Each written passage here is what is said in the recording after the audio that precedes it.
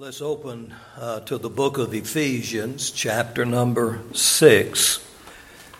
We have worked our way through chapter 1, 2, 3, 4, 5, and now we're in the closing words of Paul to the church at Ephesus. It's important that you have your Bible open in front of you. If you don't have a Bible with you, underneath the seat in front of you is a Bible. Turn there to the book of Ephesians.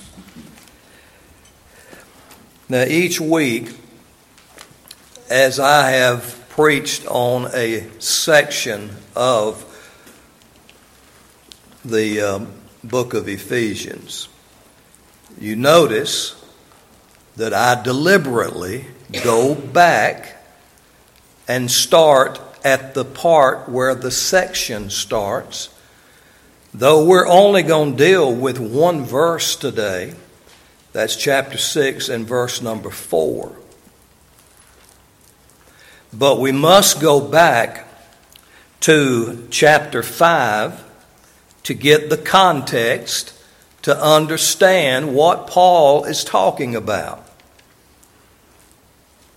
Folks, listen to me. The Word of God makes sense. The Word of God is just not an isolated verse here and an isolated verse there, and it's like a jigsaw puzzle. It's hard to figure out. No. It is logical. The Apostle Paul is writing a letter. He is setting the stage as he moves through these different things. Chapter 1, 2, and 3, he's speaking of doctrinal truth. Then in chapter 4, 5, and 6, he's telling us how to behave. First, he tells us what to believe. Now he's telling us how to behave. And this is practical. Dealing with the family. Dealing with wives, dealing with husbands, dealing with fathers. And we have come to the point, which is a key point in chapter 5, where Paul says, he commands us that we all that are saved, are to be filled with the Spirit. That's verse number 18 of chapter 5. The verse right before that, he says, I don't want you to be foolish, but I want you to understand what the will of the Lord is. What is the will of the Lord for God's people, to the Ephesian church? Is that you don't be drunk with wine. Don't be drunk with intoxicants. Don't be filled with alcohol or drugs. But be filled with the Spirit. Now that's not spooky. We understand about getting drunk. How does a person get drunk? What do? They think in their mind, I'm going to get drunk. Or I'm going to take pills or whatever it might be. I want to get high. It starts in the mind. Then you got to go somewhere and get it. If you're going to get alcohol, you got to go to the liquor store, the package store, wherever it might be. And you have to willfully purchase the intoxicant. And then as you bring it home or wherever, it doesn't jump out of the bottle or the can or whatever and get into your mouth and go into your body. Again, what do? You submit yourself to the alcohol or whatever it might be. You take it with your hand. You then put it to your mouth. And then you imbibe it. You drink it or take it or whatever the case might be. You have made a conscious choice to submit yourself to the outside stimuli, by putting it in your body. And it changes you. Changes your mind, changes your walk, changes your talk, gets you in trouble. Paul said, I want you to understand what the will of the Lord is. Don't be drunk with wine. And then he tells us, be filled with the Spirit. Don't be under the influence of intoxicants, but be under the influence of the Spirit of God. When we submit ourselves to the Holy Spirit and ask the Spirit of God to control us, control our mind, control our thoughts, control our hearts, control our bodies, control our desires, we now are under the influence of the Spirit of God. The Spirit of God is not a substance.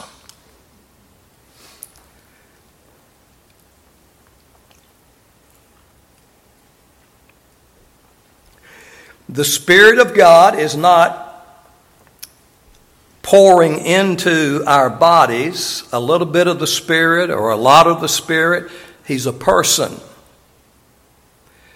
If you are saved, you are indwelt by the Spirit of God. But that does not necessarily mean that you're being controlled by the Spirit of God. You can be controlled by the flesh.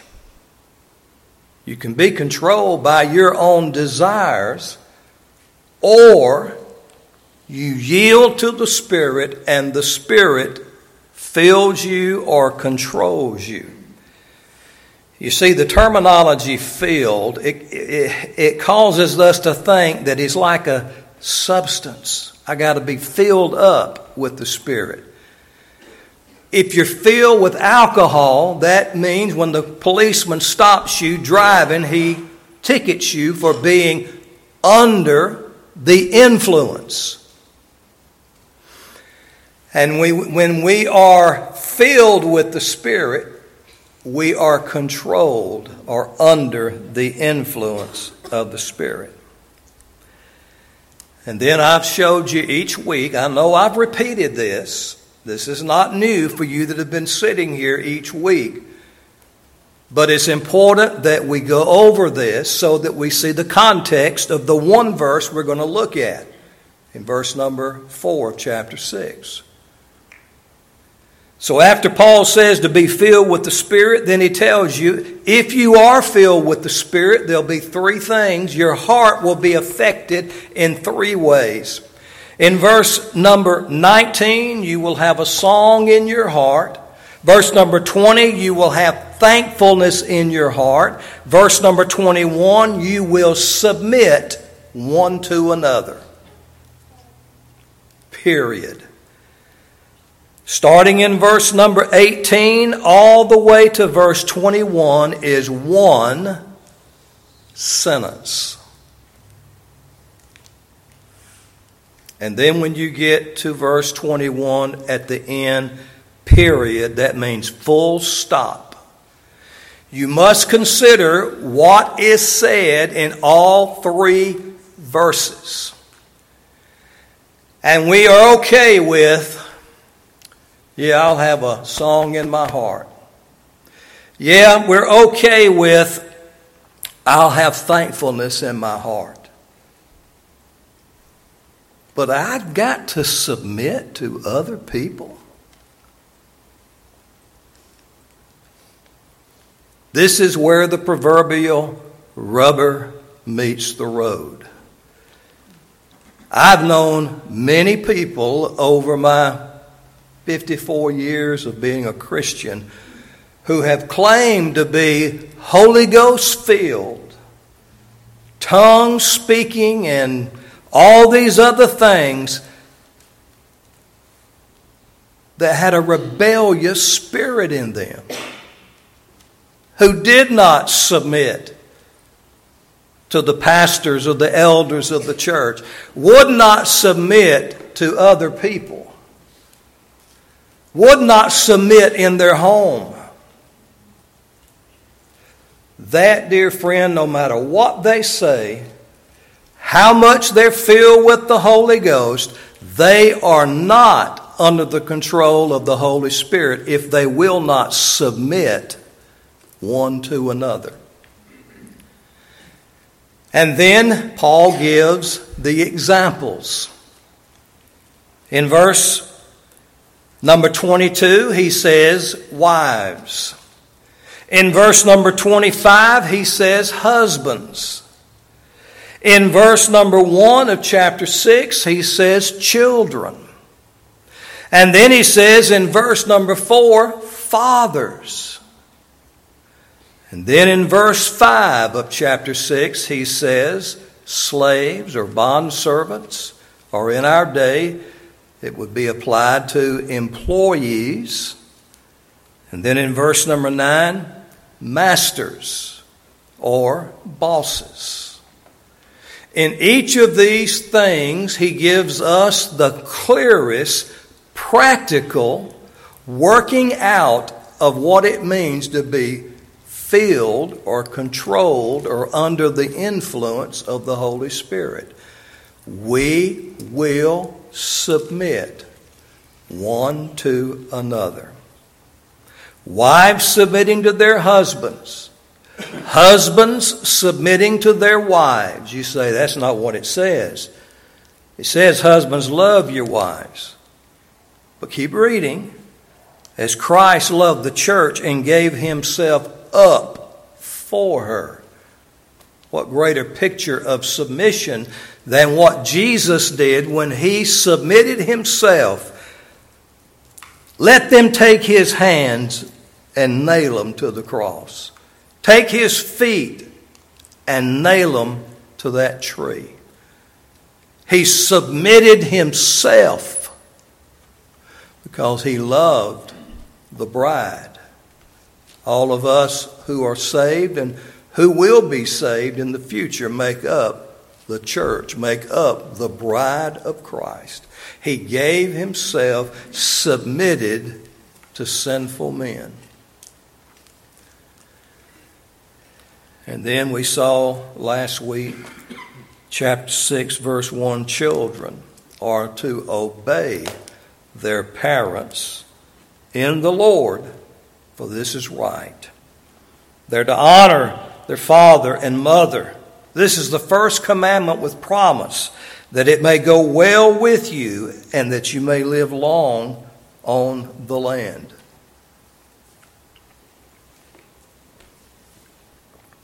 Now, verse number 4. One sentence. Fathers, do not provoke your children to anger,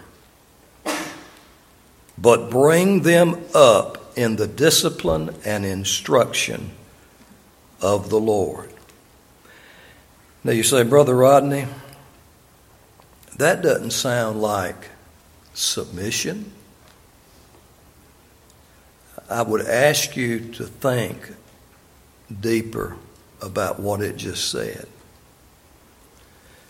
If a father is controlled by the Spirit, he will yield himself to his children.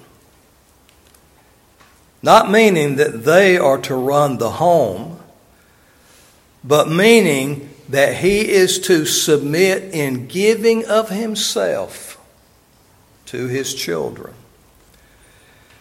It's the fleshly part of a father who badgers his children or belittles his children and provokes his children to anger and bitterness, exasperation.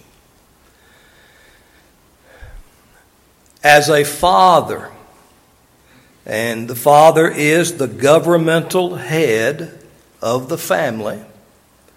Remember when this was written in Bible times, in the Roman the families of the Roman government, it was no dispute who the head of the family was. It was the fathers. And of course, the mothers are connected in this. Remember what it said about the wife? Her husband is her head, just as Christ is the head of the church. And we as the church submit to Christ, His Word. And so, fathers, they are the head of the home. They are very important in the home. They are crucial to the home. They are indispensable to the home. But you say, but what about, there's a lot of different situations we could talk about where a father has been killed and he's not in the home anymore, or there's been a divorce and generally the kids will be with the mother. There's a lot of different scenarios that we could talk about, but let's put those to the side for right now and look at the God-ordained order in the home, the fathers, and we know the mothers raise the children. So here is a don't provoke your children to anger. And then there's some do's. Do bring them up in the discipline and instruction of the Lord. So this morning, my title is Fathers, Do's and Don'ts, from Ephesians chapter 6 and verse number 4. Let's pray.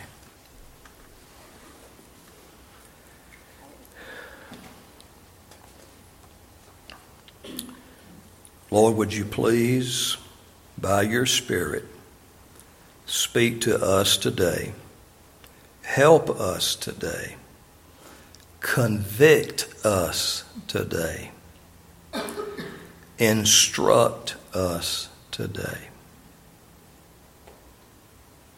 Help us, Lord, please. For the sake of our families, for the sake of society, for the sake of your kingdom. Make a difference in fathers and mothers and children and homes today, I pray in Jesus' name. Amen.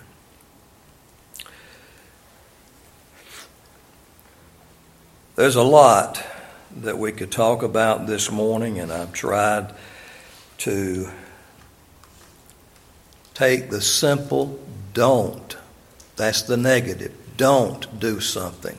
There's a lot of things that we could say we're not supposed to do. Don't, as husbands or parents, as wives, as mothers and fathers.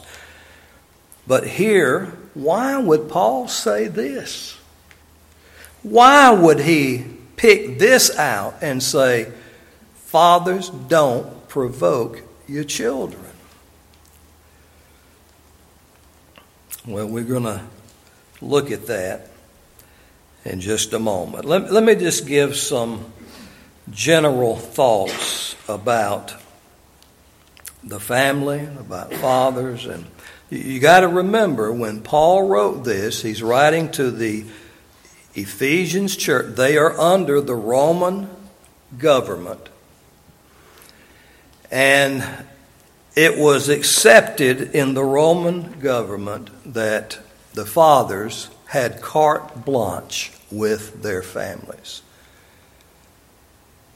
You could beat your wife. You could kill your wife. You could beat your kids. You could kill your kids. And you were protected. That's not God's way. And Paul is writing to the church at Ephesus. You got to forget about the way you were raised, men. husbands, you have a responsibility to your children. A renowned statesman in Rome, or under the Roman government, was named Seneca. Seneca, in one of his statements, he says, and I quote, "We slaughter a fierce ox. We strangle a mad dog. We plunge a knife into a sick cow. Children born weak or deformed, we drown." That was the mindset of the Roman government. There was a cheapening, there was not great value upon certain people. And of course, abortion was also practiced in that day also.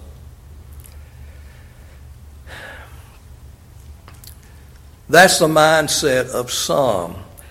I was reading about Martin Luther. Martin Luther, who became the titular head of the Reformation. Of course, there were others involved. But in 1517, the kickoff of the Protestant Reformation.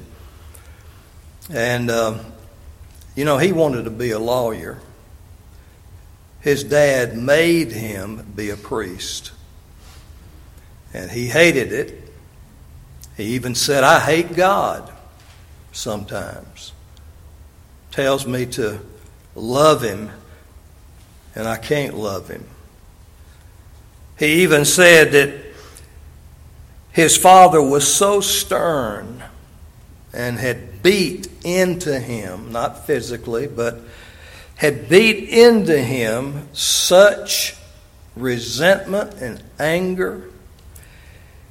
He said, "I had a hard time," he became a priest, and he said, "I had a hard time saying the Lord's Prayer." Because he said, "I had a hard time saying, 'Our Father.' All I could see is my Father, his severity, his always chiding." And Martin Luther said that to parents, that you are not to spare the rod, because you will spoil the child. He said we are to use corporal punishment. The Scriptures teach that. Proverbs teach that. But Martin Luther, in his quaint way, he said, when you reach for the rod, parents, always have an apple beside the rod, so that when you don't have to use the rod, you can give your child an apple of encouragement to do what's right, not always focusing on what's wrong.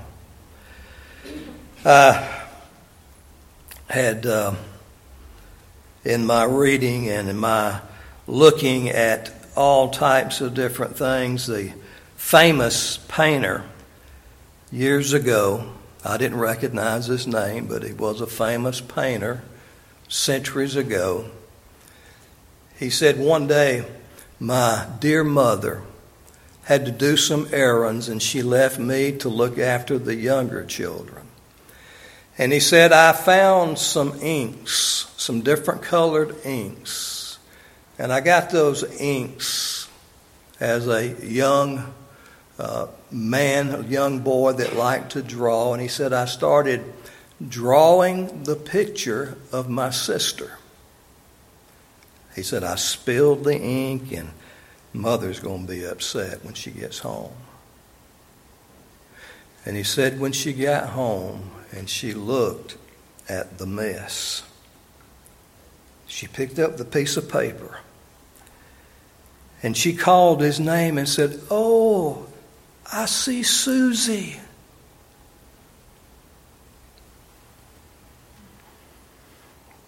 She didn't get on to him, but she encouraged him. And the story goes that as he would speak years later to crowds about his paintings, he said, "That day I became a painter.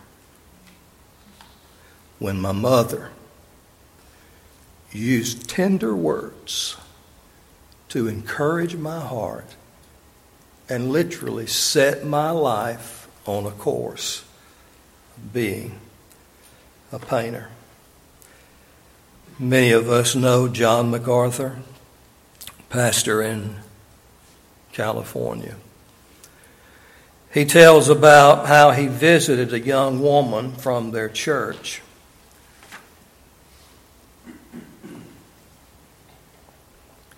He was asked to go see her. She was in a padded cell, and she was in a state of catonic shock.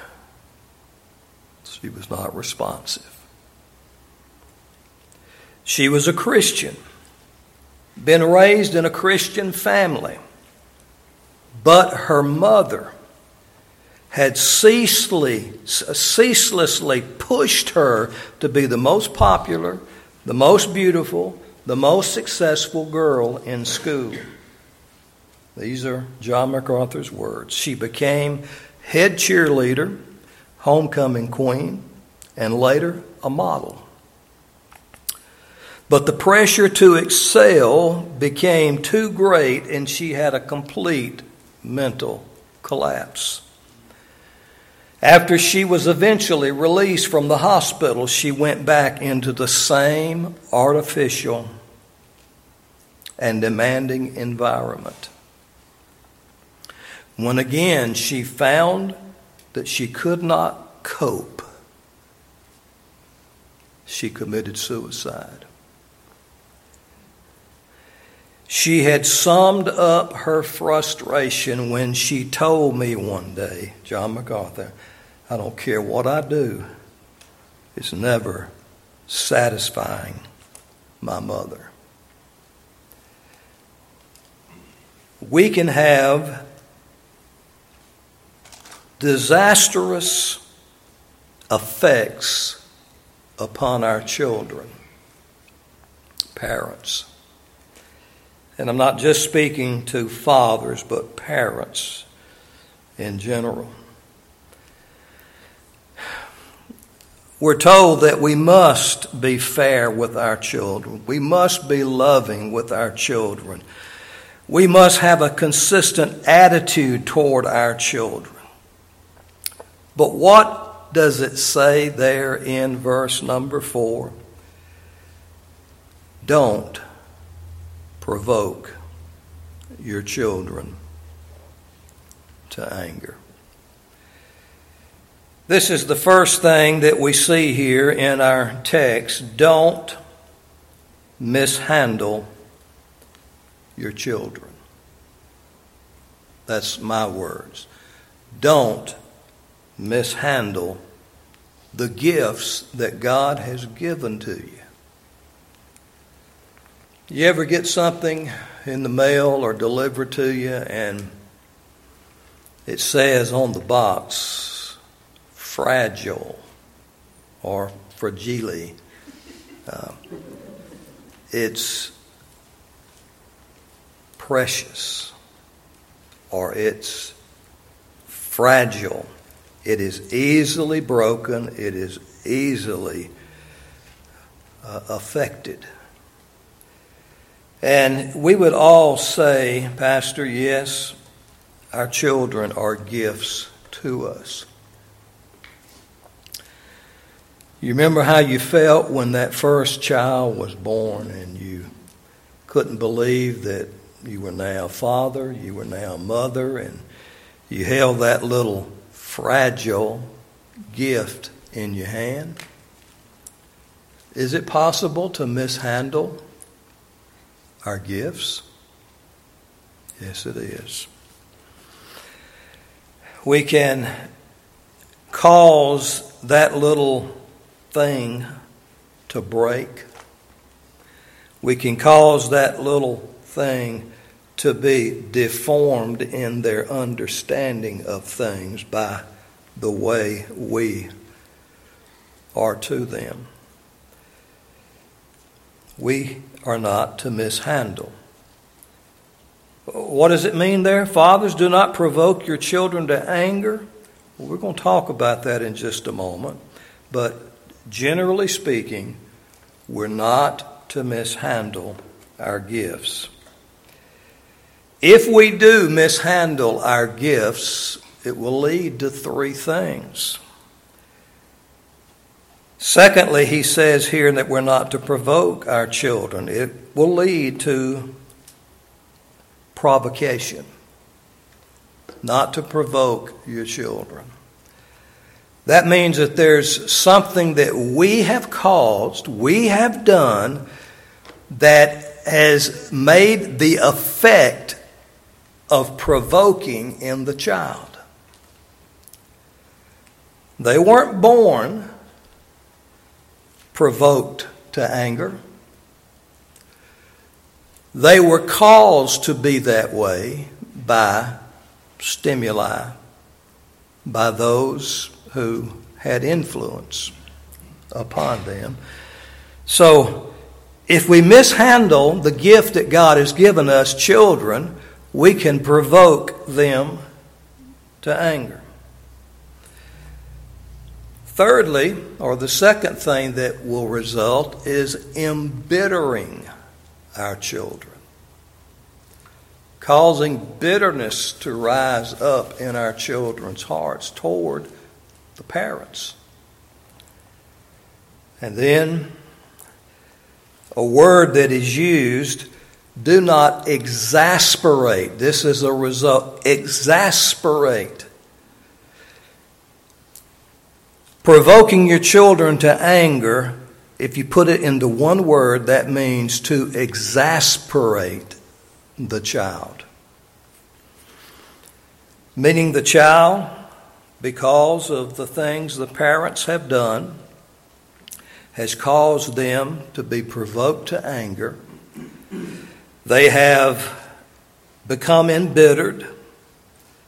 They have finally come to exasperation. Now let me stop right here just a second.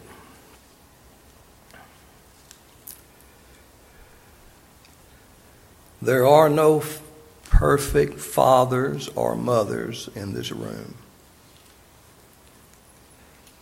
As I was studying and preparing and praying, knowing this was what I was going to preach for weeks, I hurt in my heart as I look back at failures in my life with mishandling the gifts that God gave us. Celeste and I. 7 gifts. 5 girl gifts, 2 boy gifts. They are different in many ways. And all 7 of our children were different. Different temperaments, they're all different. And we as parents have to study our children. No, we can't deal with all of them exactly the same way.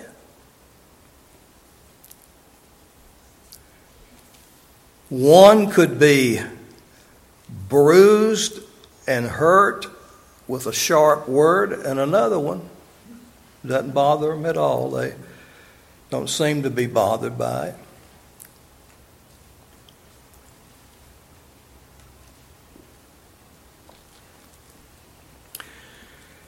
"48 years ago, when our first one was born, and then the next, and all 7, I look back and I am convicted,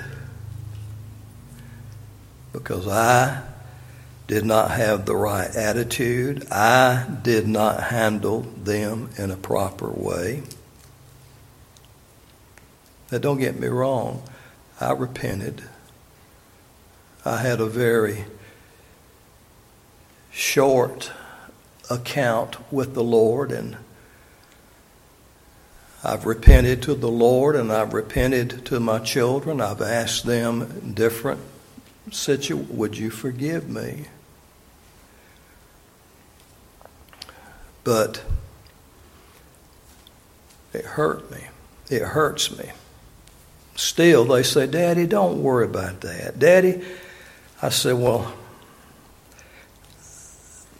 I think of one thing with my daughter, Rachel, that I just mentioned the other day to some of the kids, that I caused her to bust out crying because of what I was saying to her while she was driving the car. And oh, did I feel like a dirty, sorry nothing when she burst out crying.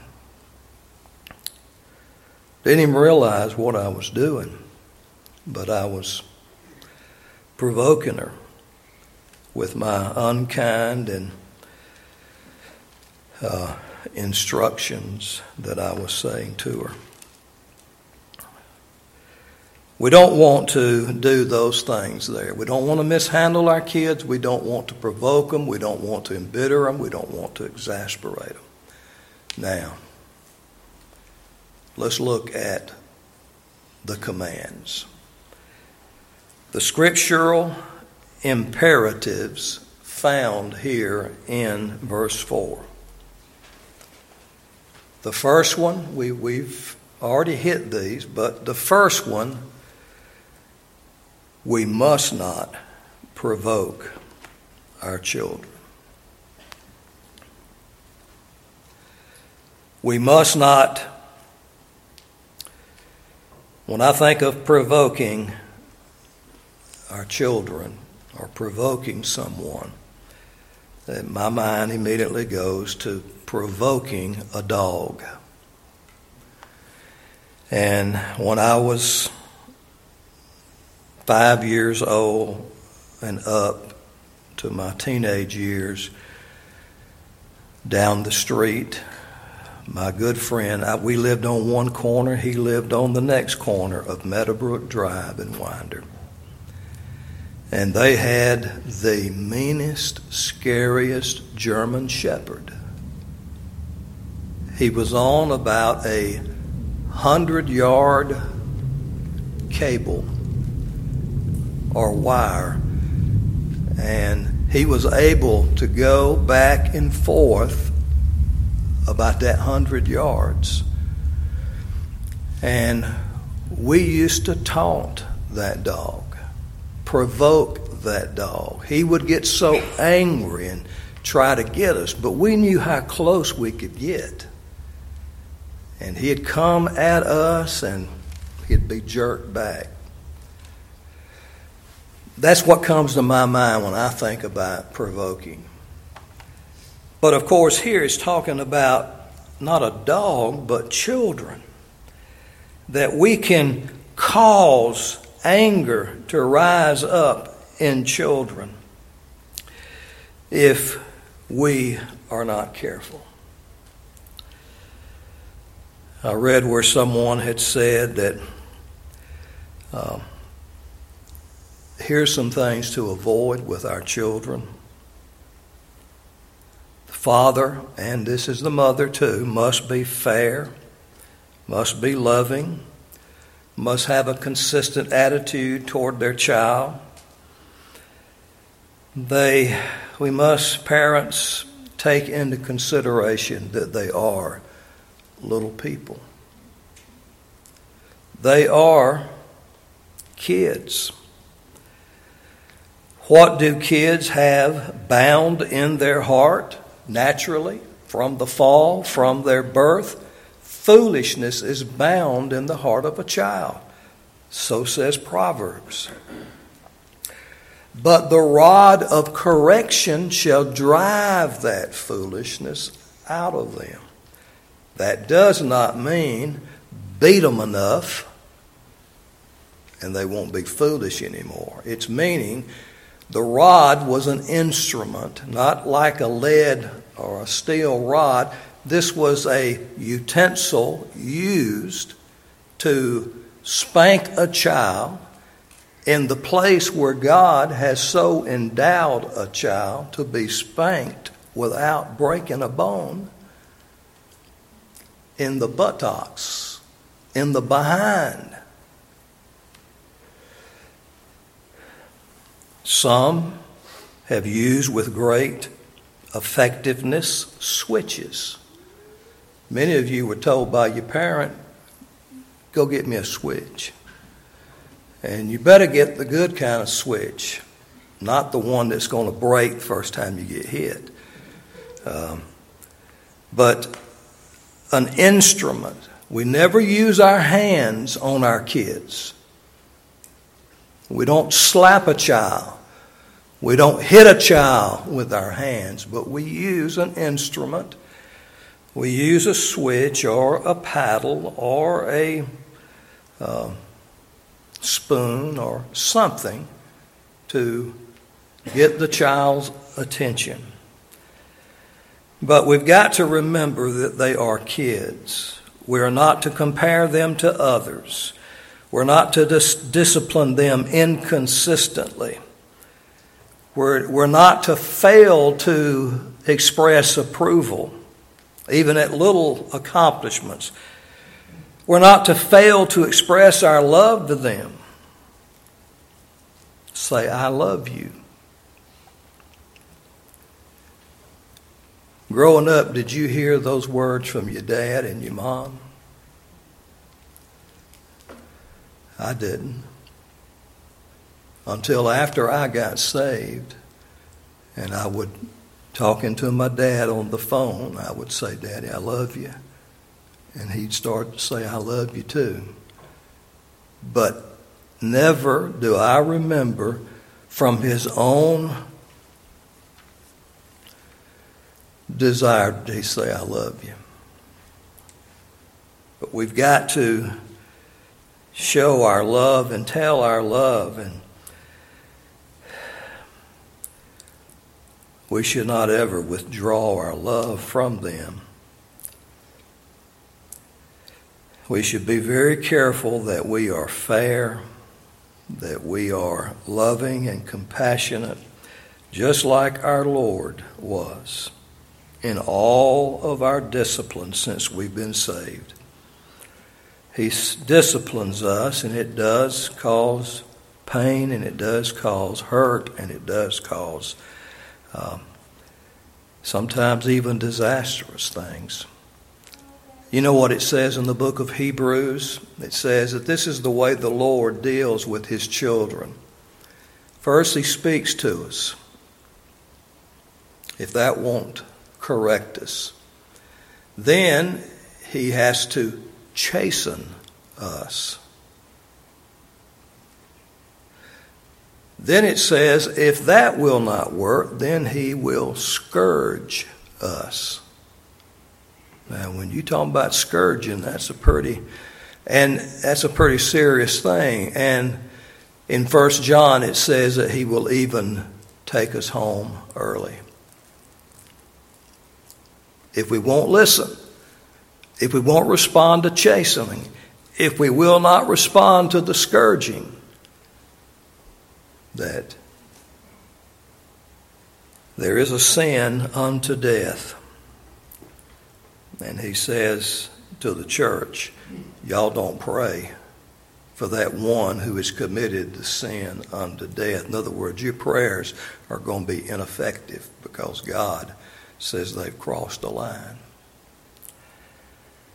So, fathers, mothers, we must not provoke them. Now, here's the 3 positive commands. We must nourish them or nurture them. That's what it means when it says, but bring them up.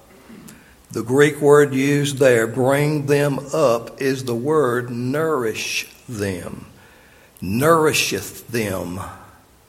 It's the same word that's used in chapter 5 and verse number 29, where Paul said, no one ever hated his own flesh, but nourisheth and cherisheth it, just as Christ does the church.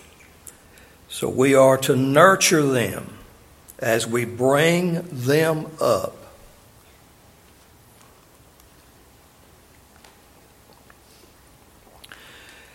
The next command that we are positively to do, we are to discipline them.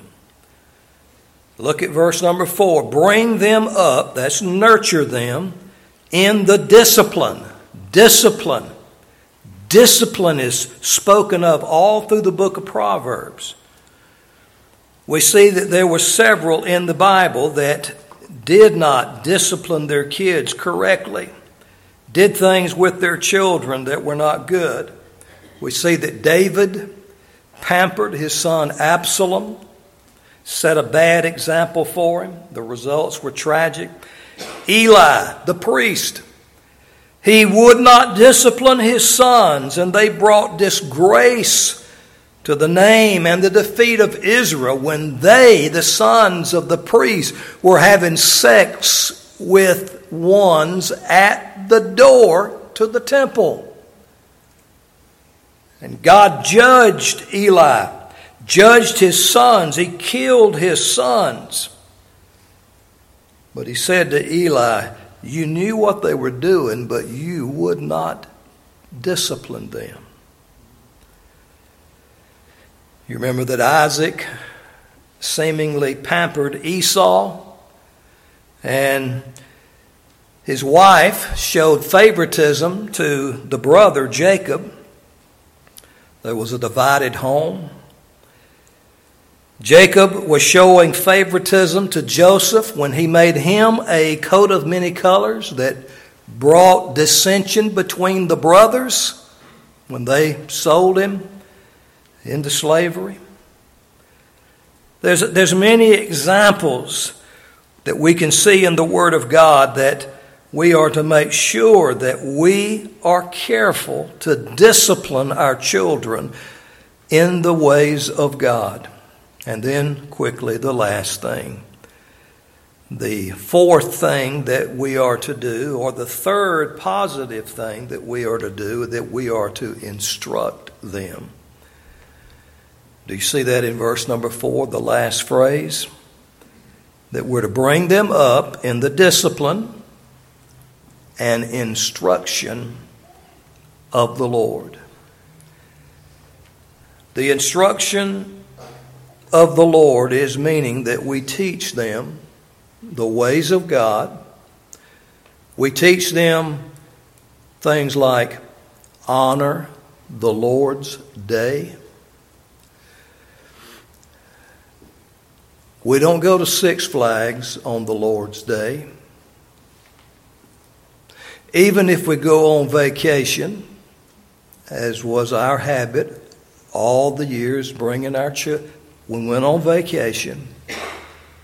If we're on the road on the Lord's day, we stop somewhere and go to church.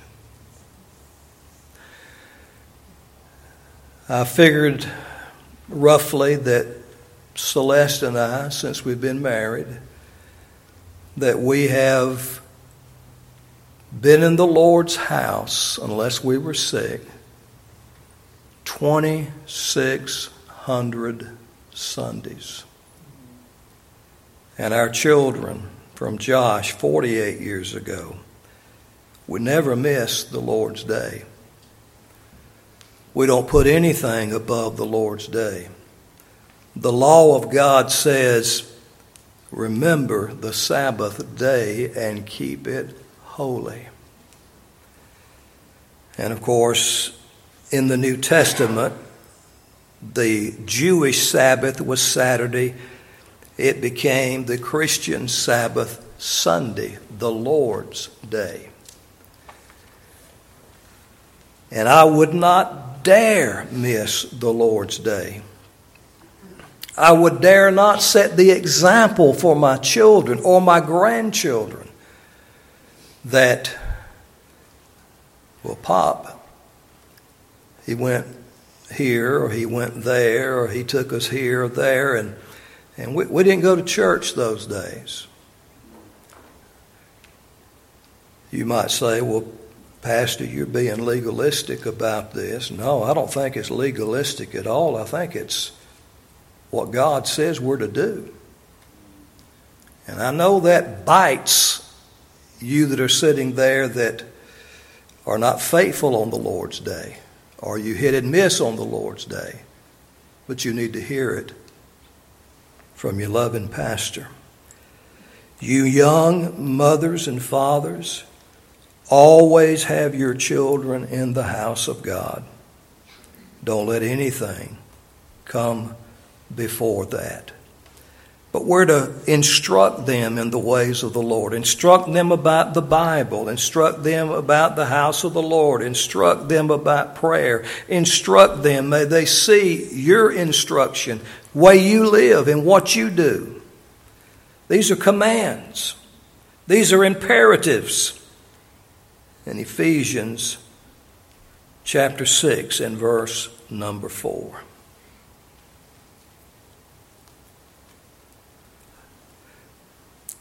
Let's bow our heads just for a moment. I've got a little bit more to say to you, but let's bow our heads. Parents, grandparents, you are going to one day look back and rue the day. You're going to look back and say, why did I not do better? We'll all look back and see how that we have handled our gifts, our children, or our grandchildren, and we'll have regrets. Stop those regrets today.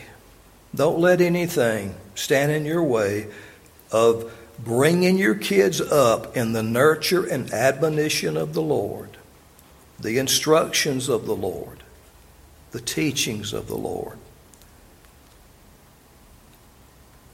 Lord willing, as one of the pastors here, one of the elders here, I will do everything that I can. My desire is to help every family here to one day when you stand before God, you will not look back and say, well, I really didn't have these things impressed upon me in my church. I hope you'll be able to look back and say, I'm thankful that my pastors lovingly taught us how we should be with our children, these gifts that God has given us. Make some decisions in your heart this morning, dear friends. Drive a stake in the ground and say, from this day forward, these things will be non-negotiables in my family or with my grandchildren. Oh, Father, would you help us, I pray.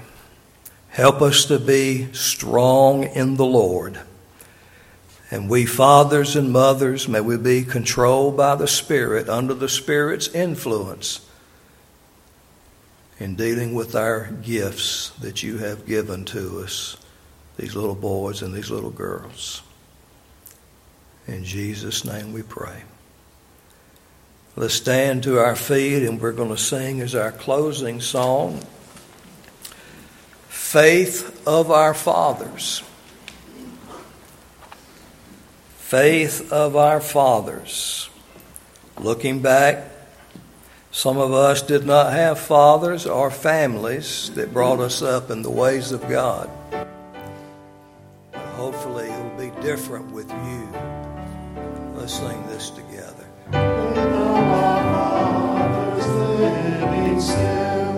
In spite of dungeon fire and sword. Oh, how our hearts beat high with joy whene'er we hear that glorious word. Faith of our fathers,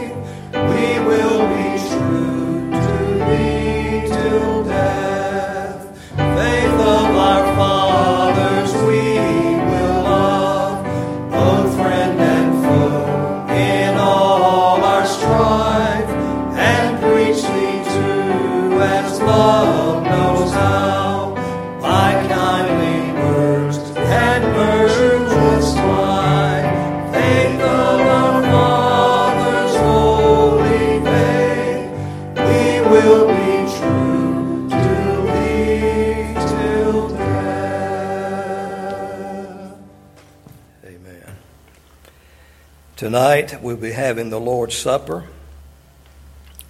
Instruct your kids, moms and dads, husbands, wives, families, even those children who are not yet made professions of faith and been baptized. They still can learn by observing what God's people do at the Lord's table. Be here tonight for a message about the Lord's Supper, and then we will partake of the table. Now, here is our benediction. And remember what a benediction is. A benediction is a departing blessing. The priest would do a benediction over the people, and I, as the pastor, one of the pastors here, one of the elders here, I pronounce this blessing upon you. As we go, let's think about a dying Savior's love, a risen Savior's joy, an ascended Savior's power, and a returning Savior's hope. I pray that you will rest your hearts and your homes upon these truths as you leave this morning. Let's bow our heads for just a moment of silence.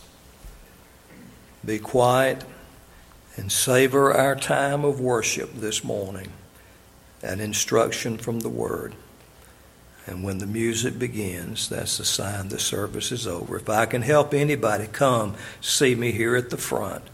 I'll be glad to talk with you, pray with you, help you in any way that I can.